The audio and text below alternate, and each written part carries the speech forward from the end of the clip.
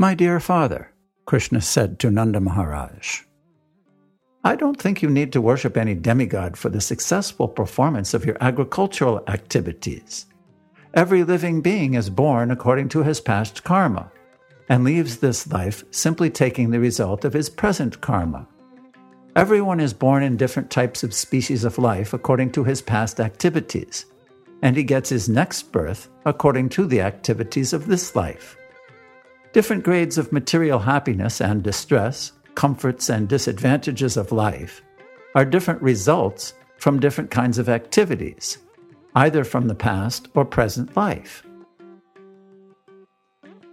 Maharaj Nanda and the other elderly members argued that without satisfying the predominating God, one cannot derive any good result simply by material activities.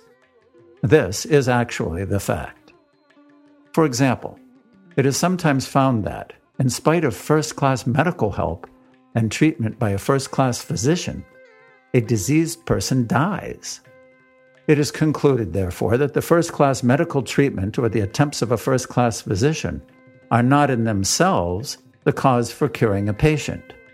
There must be the hand of the Supreme Personality of Godhead.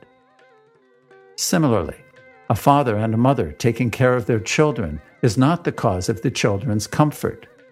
Sometimes it is found that in spite of all care by the parents, the children go bad or succumb to death.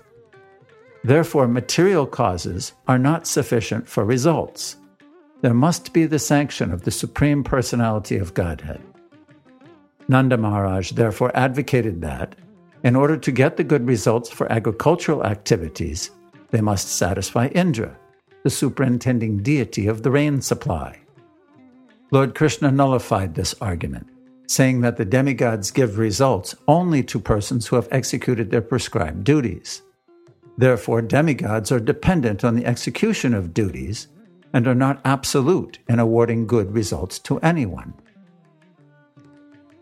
My dear father, there is no need to worship the demigod Indra, Lord Krishna said. Everyone has to achieve the result of his own work.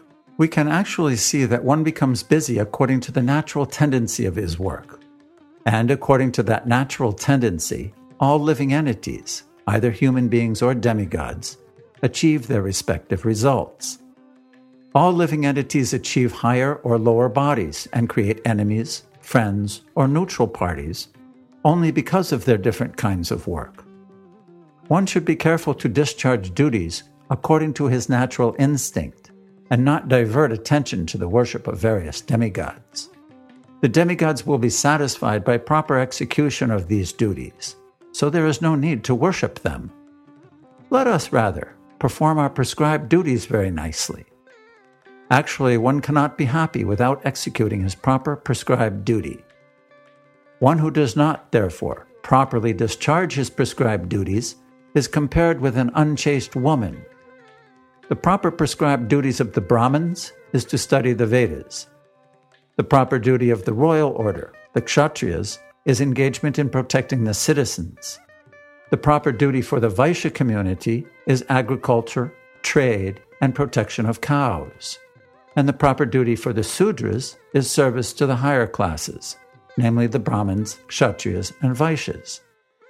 We belong to the Vaishya community, and our proper duty is to farm, or to trade with agricultural produce, to protect cows, or to take to banking.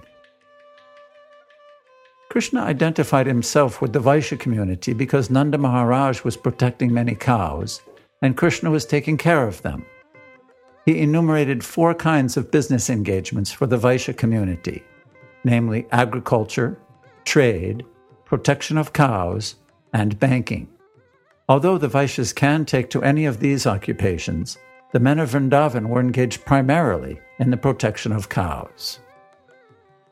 Krishna further explained to his father, this cosmic manifestation is going on under the influence of 3 modes of material nature: goodness, passion, and ignorance.